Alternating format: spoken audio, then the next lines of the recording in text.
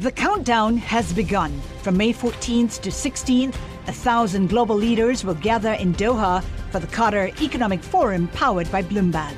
Join heads of state, influential ministers, and leading CEOs to make new connections, gain unique insights, and uncover valuable opportunities in one of the world's most rapidly rising regions. Request your invite for this exclusive event at QatarEconomicForum.com. This is Bloomberg Daybreak Weekend, our global look at the top stories in the coming week from our Daybreak anchors all around the world. And straight ahead on the program is more inflation ahead. I'm Tom Busby in New York.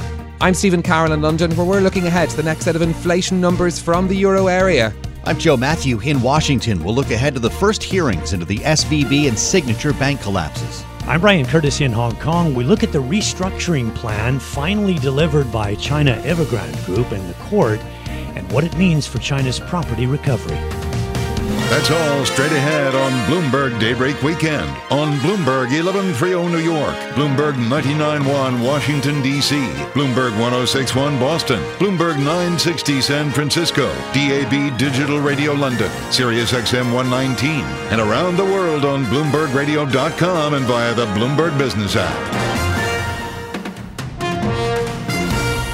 Good day to you. I'm Tom Busby. We begin today's program with inflation, the driving force behind the Fed's decision to raise its benchmark lending rate again last week, despite the banking crisis.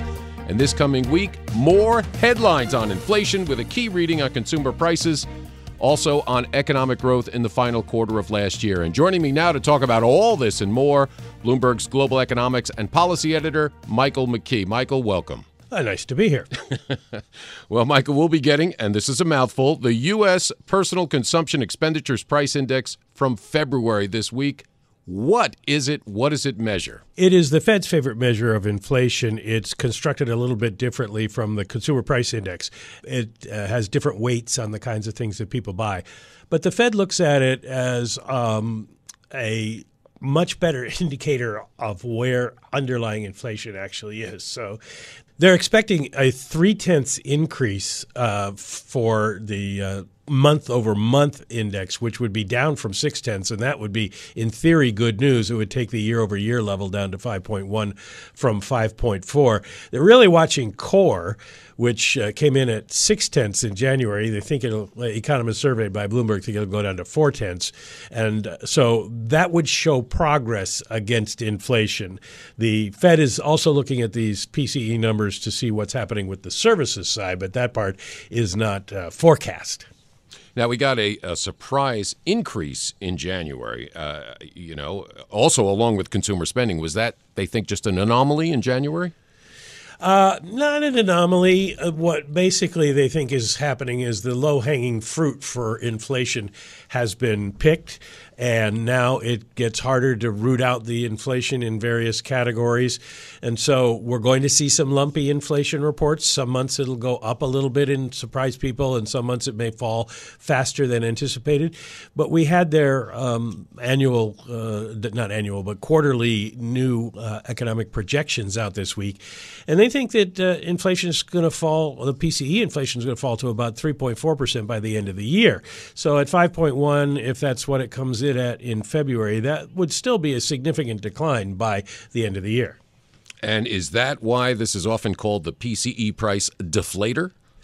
Well, it's called the deflator because here's what they do. It's part of the collection of data for the GDP report, which we also get coming out for the fourth quarter, although they do the PCE price collection monthly. But they take the GDP numbers and they subtract inflation. They deflate inflation. And so the data that they use is called the deflator. Ah, okay. Now, more on inflation, stubbornly high, even after 9 straight increases in the federal funds rate. So what are some of the main drivers of inflation that the Fed is still concerned about right now? Well, we're still concerned mostly about housing. That's been the biggest problem for the Fed all along. It has a smaller weight in the PCE, which may be one reason they think it's going to come down some. It is only about maybe 25% or so of the PCE, where it's about 40% in the CPI. So that's an issue. They're also looking at some unusual things like used cars. People went out and bought a lot of used cars when they came back on the market, and now there's a bit of a shortage again. So on the wholesale level, we've seen used car prices going up. The question is, does that translate over? And then people keep an eye on things like medical care, the areas where we have seen inflation, and they're trying to see if it continues.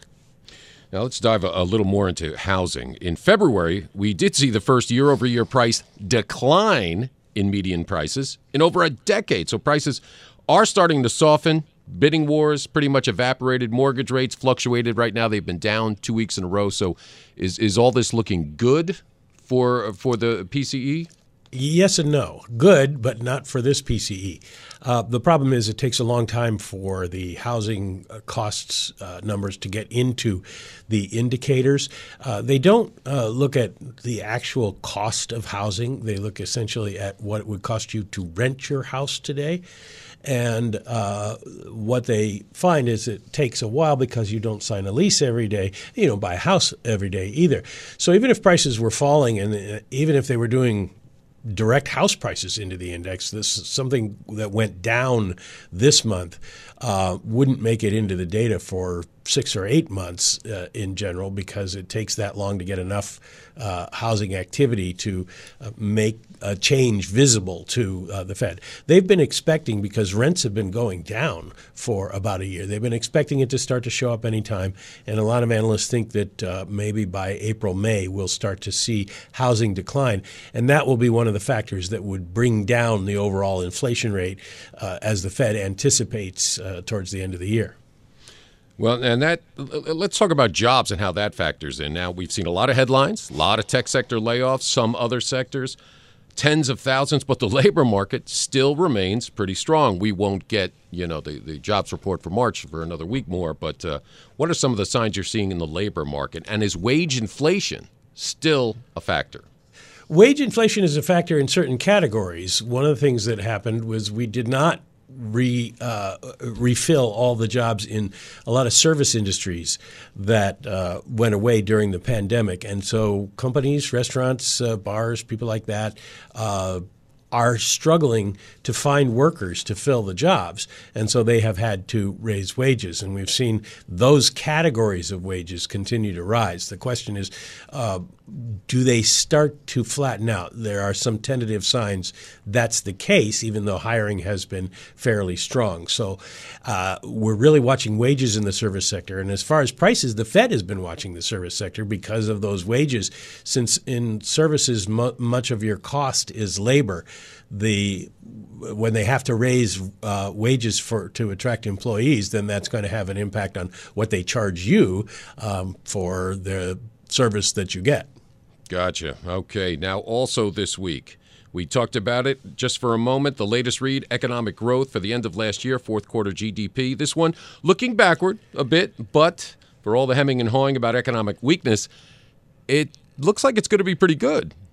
Well, this is the second revision to the number, and so it doesn't carry as much weight. The Commerce Department looks at, Census Bureau looks at all the sales of products in the United States, but it takes a while to get all the data in. So they will put out a first indication, and then they start putting out revisions to it. And this is the sort of the final revision of this series. It'll be revised again next year when they get benchmark numbers. But for right now, they're looking at 2.7%, which would be unchanged from the first revision and would be still much faster than the sustainable rate without inflation that the Fed needs to see.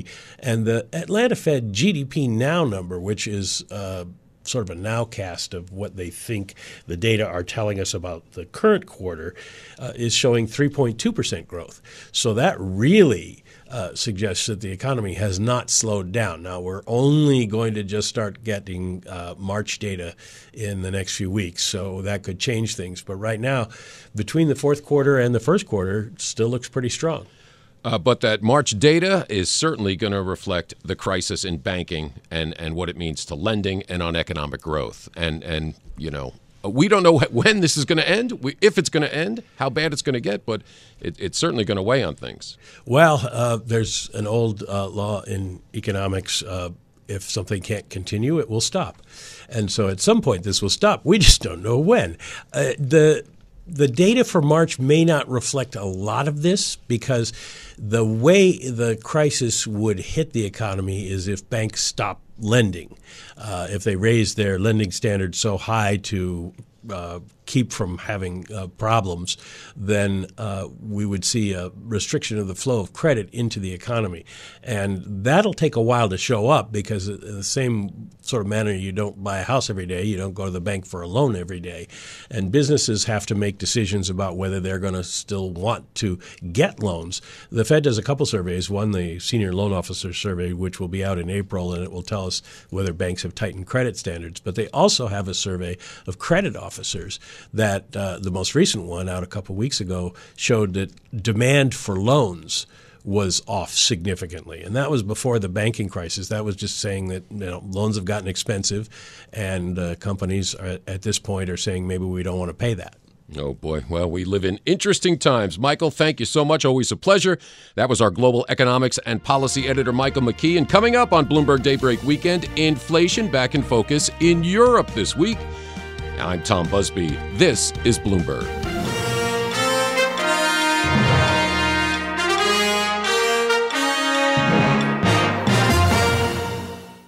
The countdown has begun. From May 14th to 16th, 1,000 global leaders will gather in Doha for the Qatar Economic Forum powered by Bloomberg. Join heads of state, influential ministers, and leading CEOs to make new connections, gain unique insights, and uncover valuable opportunities in one of the world's most rapidly rising regions. Request your invite for this exclusive event at QatarEconomicForum.com. This is Bloomberg Daybreak Weekend, our global look ahead at the top stories for investors in the coming week. I'm Tom Busby in New York. And up later in our program, what's ahead in our nation's capital? But first, after last week's central bank meetings, inflation will be back in focus in Europe this week, with the first March readings for the euro area and some of its major economies. This after European Central Bank President Christine Lagarde said that underlying inflation wasn't trending down. For more, let's head to London and bring in London Daybreak Europe anchor Stephen Carroll. Stephen? Tom, February was a month of inflation surprises in Europe. The German and French numbers came in higher than expected, just like they did here in the UK. So will the March data bring good or bad news for officials at the European Central Bank? Well, to discuss, I'm joined by Bloomberg's chief Europe economist, Jamie Rush. Jamie, so we had a few surprises in February. The wider Eurozone reading was 8.5%, still a downward trajectory from the peak that we had in October. What's the general expectation for March? Well, we're expecting headline inflation to drop from 8.5% to 7%. So it's a big drop, largely caused by energy prices. And there's an element of inflation which is going to fall, and that's just baked in because of the energy cost stuff. So that's what we're expecting for headline. Core, though, probably very similar to where it was in the last month. So around about 5.7%, and we think it'll probably be around that number for the next few months. And that's something that's very important for the ECB. We'll get to that in a moment. But I want to reflect a little bit on what happened in February, because first of all, we had the Spanish reading coming in, then France and Germany came in hotter. Where did those surprises come from the last time around? And does it give us any clues as to where we could be looking for surprises this time? Well, I think like the troubling thing when you looked at all the numbers from the Eurozone was that services price inflation picked up. And so this is the thing that we need to probably pay most attention to. It's not always the most clear read on inflation because it bounces around up and down because of package holidays in Germany, for example, airfares. There's lots of stuff that moves things around. But I think that's where the ECB will be focused. That's certainly where we're focused. In terms of energy prices, of course, the energy price shock was what drove so much of this inflation over the past year. Has that effect largely petered out now? Not yet. Not in the annual rate. I mean, it's still got quite a bit further to run. But by the end of the year, we should be heading back towards sort of like 3% headline inflation rates, and energy costs could even start to push down on the headline rate a bit further out. How much of the differential in rates that we see across the euro area, because I mean, look, if you look at the numbers across the 20 countries, Hungary's CPI was nearly 26% in February. The lowest reading was in Luxembourg at 4.8%. How much of this is down to national factors and national responses to inflation? I'm thinking about things like the energy price cap in France. Does those sort of differentials still hold when we think about the numbers to come? Yeah, it's made a massive difference. I mean, Europe, broadly speaking, has faced the same sort of shock. There's a bit of a difference in the mix and like which countries consume what proportion of gas, electricity, this sort of thing. But generally speaking, it comes down to how governments have responded and how it's been priced and hedging against changing energy prices. So there's a massive difference on the way up. There's going to be a big difference on the way down. Now, obviously, this is going to be very important to what the European Central Bank does in its next rate decision, although that's not until early May. Now, Christine Lagarde has been speaking about the inflation picture in recent days. Let's listen to some of her speech at the ECB and its Watchers Conference, which we brought to you live on Bloomberg Radio. The euro area has been hit by an inflation shock, which is now working its way through the economy. While headline inflation is likely to decline steeply this year, driven by falling energy prices and easing supply bottlenecks, underlying inflation dynamics remain strong. And in such an environment, our ultimate goal is clear.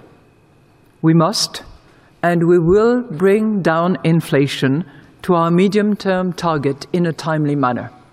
So that was Christine Lagarde speaking at the ECB and its Watchers Conference in Frankfurt. Jamie, the last ECB decision, which really isn't very long ago in the grand scheme of things, they got in a 50 basis point hike. There had been lots of speculation in the run up to it that perhaps the instability in the banking sector might affect that.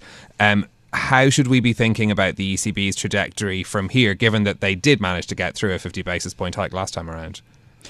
So I think on the last meeting, there's an important thing to understand, which is that you can be hawkish in two ways now. You can be hawkish because you're worried about underlying inflation being too high, but you can also be hawkish about the division of monetary policy and financial policy. And that's what we saw. You can be a dove about inflation, but not want to muddy the water between monetary policy and financial stability. And so I think that's probably why they have much more support for the big 50 basis point hike than markets were expecting even up to the day. And that carries forward to the subsequent meetings. They're still going to be focusing on this division between monetary and financial stability. And we've heard from Lagarde, they're going to be thinking about three things as they set policy. They're going to be thinking about inflation forecasts. They're going to be thinking about underlying inflation as measured now. And they're going to be thinking about how much policy is transmitting to the economy. So they're monitoring those three things. Our view is that the banking crisis isn't yet severe enough to take rate hikes off the table. And we think they're going to keep hiking 25 basis points a meeting through the summer. What does that mean then in terms of the sort of terminal rate? Where do you see that now? I think we're probably getting somewhere between 3.5 and 3.75.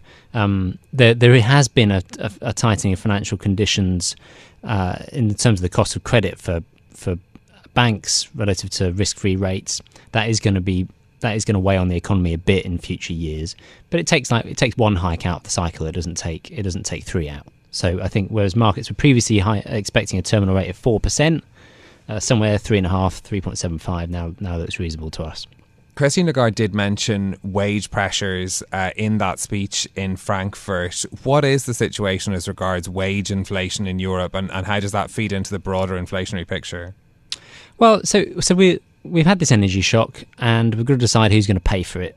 And it's a negotiation between employees and between businesses.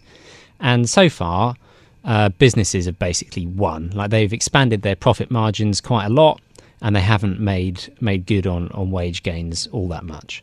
So the question is, are employees going to achieve these some compensation over the coming year? And the more they push for it, and the higher their wage costs go up, the longer inflation is going to stay high. So I think it's a negotiation. at the moment the balance is probably already swung too far in favour of businesses, but there are upside risks to the inflation outlook from that negotiation. We, of course, are sitting here in London looking at the picture as well. How different is the picture for Eurozone inflation versus inflation in the UK?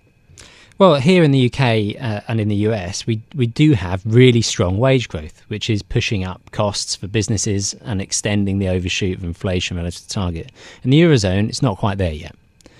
So I think that's the main difference. We have a difference in the amount of underlying pressure in the economy. And you could definitely say, I think, that the UK and the US are overheating by more. We have a couple more data points to come before the next ECB meeting, but I am conscious that we're looking ahead to the March figures. I suppose, how important will it be in that scheme of policy making when we come towards the next decision? Well, I think they're going to want to see underlying inflation come down. I mean, they've said as much, and they're not going to see that probably until maybe even as late as September. So I think there's not going to be a major change in core inflation or the underlying cost pressure until we get to the end of the summer. So that keeps them hiking. I mean, the main risk to that is just that something else blows up in the banking sector, or that the tensions we've seen so far turn out to be more painful than people envisage. In which case, all bets are off. Okay, Bloomberg's chief Europe economist Jamie Rush, thank you very much for joining us with those insights. I'm Stephen Carroll in London. You can catch us every weekday morning here for Bloomberg Daybreak Europe, beginning at 6 a.m. in London and 1 a.m. on Wall Street. Tom? Thank you, Stephen. And coming up on Bloomberg Daybreak Weekend, the latest out of our nation's capital. I'm Tom Busby. This is Bloomberg.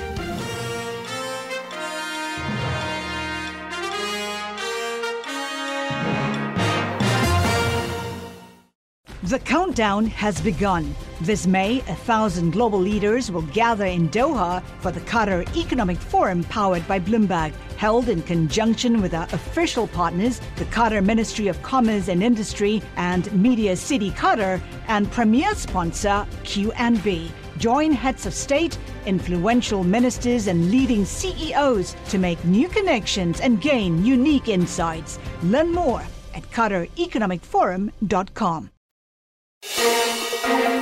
Broadcasting live from the Bloomberg Interactive Brokers Studio in New York. Bloomberg 1130 to Washington, D.C. Bloomberg 99.1 to Boston. Bloomberg 106.1 to San Francisco. Bloomberg 960 to the country. Sirius XM Channel 119 to London. DAB Digital Radio. And around the globe, the Bloomberg Business app and BloombergRadio.com. This is Bloomberg Daybreak Weekend.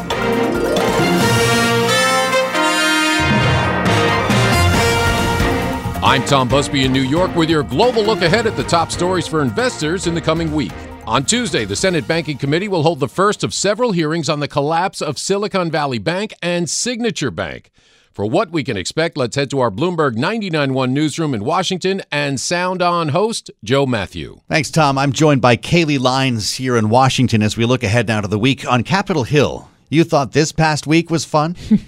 We may not have TikTok influencers crowding the halls of Congress next week, but we do have a lot of heavy-duty stuff on the calendar here. Kaylee, it begins with the first banking hearings, the first hearings into the collapse of SVB and Silicon Bank. We've been waiting for these. And as Emily Wilkins at Bloomberg Government will help us look ahead to as well, some important energy legislation will dominate the House next week. So, rest up this weekend, right? Yeah, definitely, because it's going to be 2 days of probably what is going to be pretty intense questioning of regulators on Capitol Hill. We thought the first hearing inquiring as to what happened at Silicon Valley Bank and Signature Bank was going to be in the House. They announced it first, Chairman Patrick McHenry and Ranking Member Maxine Waters, that they're going to have the hearing on Wednesday. Then the Senate Banking Committee came out and said they are actually going to have their hearing Tuesday. So that will be the one that we get first. But same witnesses. We'll have Marty Grunberg from the FDIC, Michael Barr, the Vice Chair of Supervision at the Fed, Nellie Lang, the Undersecretary for Domestic Finance at the Treasury Department. So they will all three be testifying both days. And in the statements that the committees put out, the language is the same. We want to get to the bottom of how Silicon Valley Bank and Signature Bank collapsed. And they say that's to maintain a strong banking system going forward. My question, Joe, is how much of it is going to be backward looking at what happened versus forward-looking, what should we do now so it doesn't happen again? Well, that's what we've heard. And let's add Emily Wilkins' voice to this. Emily, there's been a lot of talk about an autopsy, right? A postmortem. And lawmakers don't want to suggest a solution in many cases until they figure out what happened to bring us to this point. But are we ever going to do anything beyond hearings? That is a really good question, because I think the question is what could actually be done. Republicans in the House have been pretty firm that they do not want more regulation, that they are not very interested in a long-term increase of these FDIC deposit insurance caps. Yeah. And you do see, some Democrats who are interested in it, but we have split government and you really need that bipartisan support. And what you've seen from Patrick McHenry is a lot of that level-headed cautiousness, that let's look into this, let's actually find the causes. Some of his colleagues have veered into some more partisan talking points when it comes to the banking crisis. He has not. He has kind of kept things very, very level. At the same point, though, for a lot of these lawmakers, at this point, we haven't heard of any more banks closing. It seems like for now, the bleeding has been stopped. At least that is the sense on Capitol Hill. And if that's the case, then the momentum for actually having more legislation is going to lessen the more that lawmakers see this as a crisis that has already been addressed. Kaylee, I'm stuck on this Moody's warning that we got. Risk that banking system stress will spill over into other sectors, unleashing greater financial and economic damage than anticipated. And we're still trying to figure out what happened a month ago. Yeah, no, it's an excellent point, because obviously as we're trying to dissect the failures that have already happened, you risk, if you overanalyze too much or spend too much time doing so, that you don't prevent the failures that could be to come, perhaps, because we're all still watching First Republic, which has been in our focus for several weeks. They had the $30 billion in deposits put in by 11 larger banks. We know that the Treasury, your Secretary Janet Yellen, had a hand in navigating that, and then there was the talk of potentially converting that into a capital infusion. That doesn't really seem to be going anywhere. We really haven't gotten any real news. And I keep asking people, is no news good news or is no news bad news in this case? And we really don't know. So I think there are still things we're on high alert for. And it raises the question, Emily, especially when we have had a week in which Janet Yellen has had to, clarify some of her remarks, try to make tweaks to her language to convey to the markets perhaps what she really is trying to say about ensuring deposits if there is some kind of systemic risk. Just kind of, if that is, the markets seem to be latching onto each and every word, and yet it's not really anything that the Treasury can do except for in emergencies, right? And Congress isn't likely to give her much room otherwise. Yeah, I mean, Congress tends to act two different times. A, if there is a giant emergency and Congress is the only one who can do anything to fix it, or B, if there is some absolute hard deadline coming up that you can't pass, see the debt limit later this summer into this fall.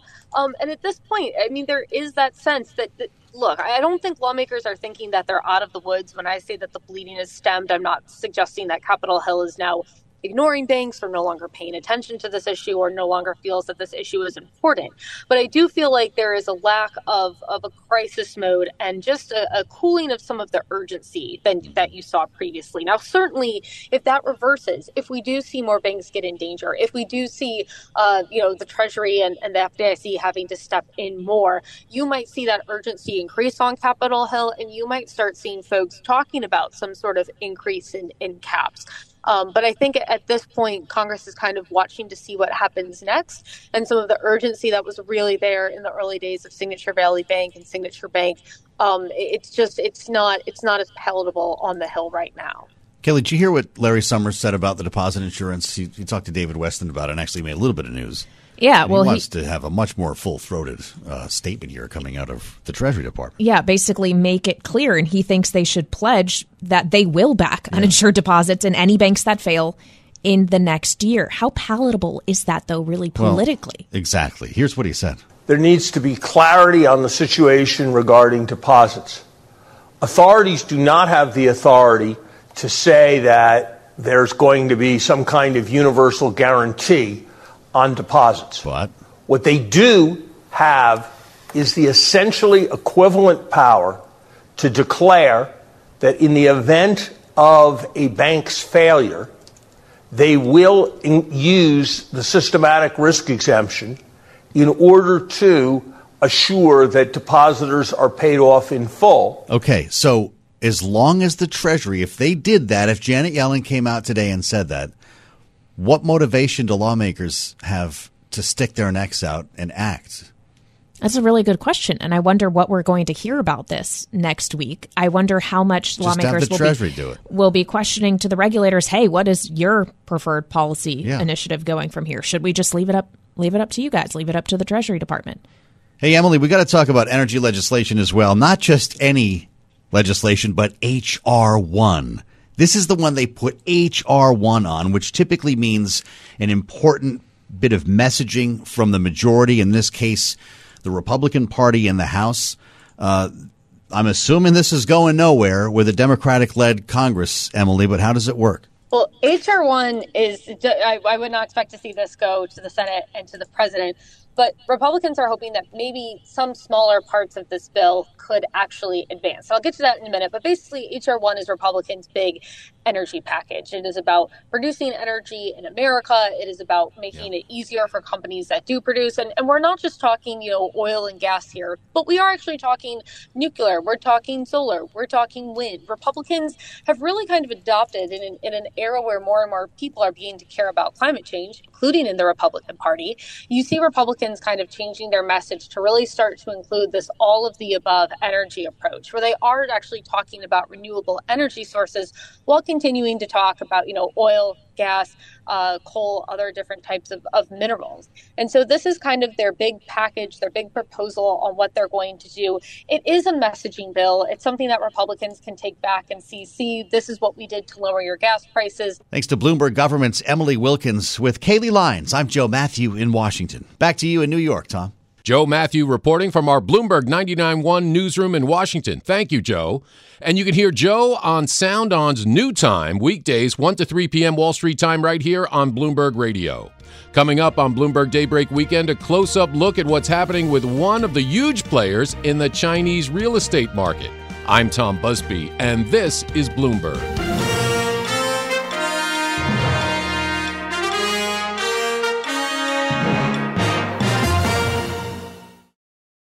The countdown has begun. From May 14th to 16th, 1,000 global leaders will gather in Doha for the Qatar Economic Forum powered by Bloomberg.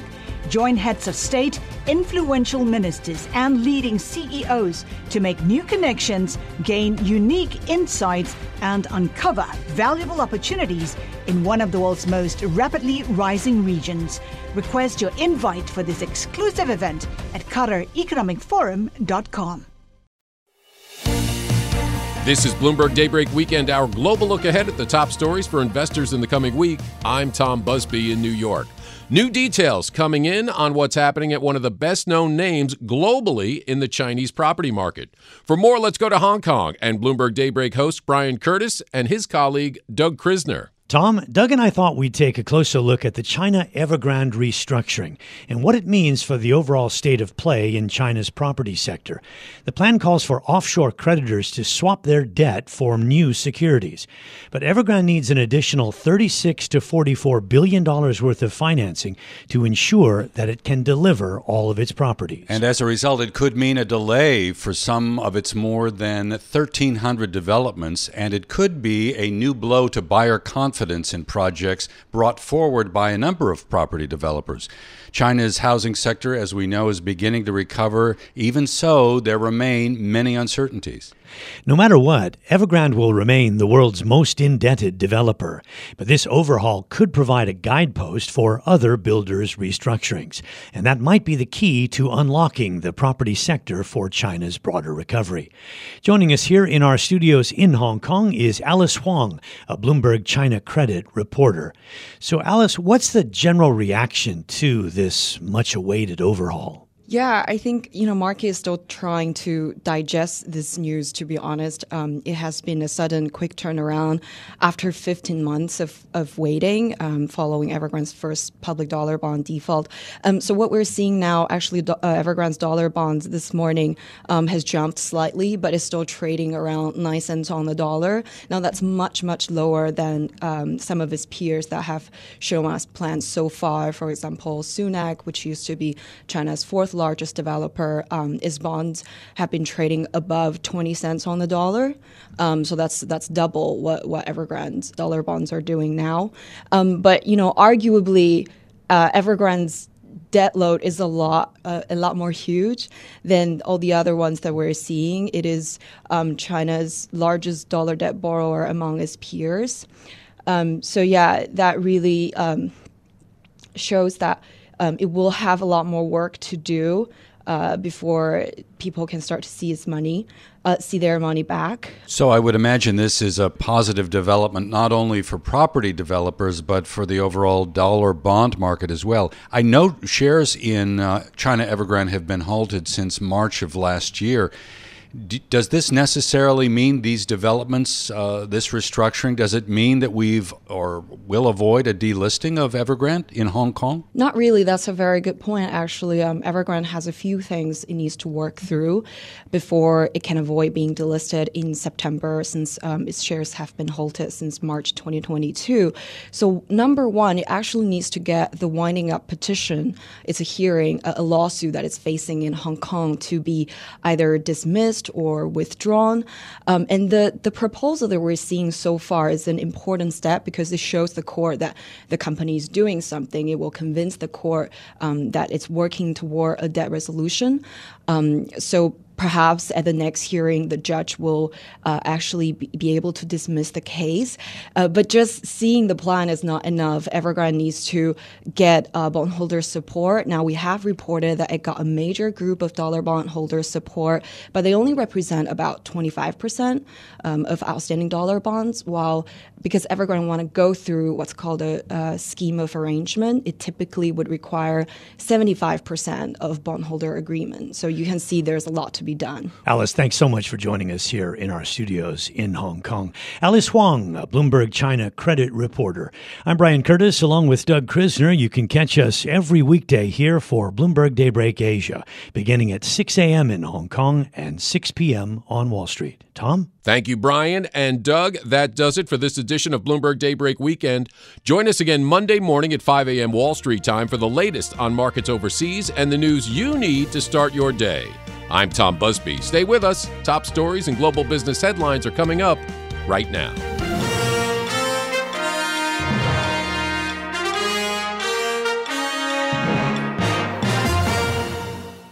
The countdown has begun. This May, 1,000 global leaders will gather in Doha for the Qatar Economic Forum powered by Bloomberg, held in conjunction with our official partners, the Qatar Ministry of Commerce and Industry and Media City Qatar, and premier sponsor QNB. Join heads of state, influential ministers, and leading CEOs to make new connections and gain unique insights. Learn more at QatarEconomicForum.com.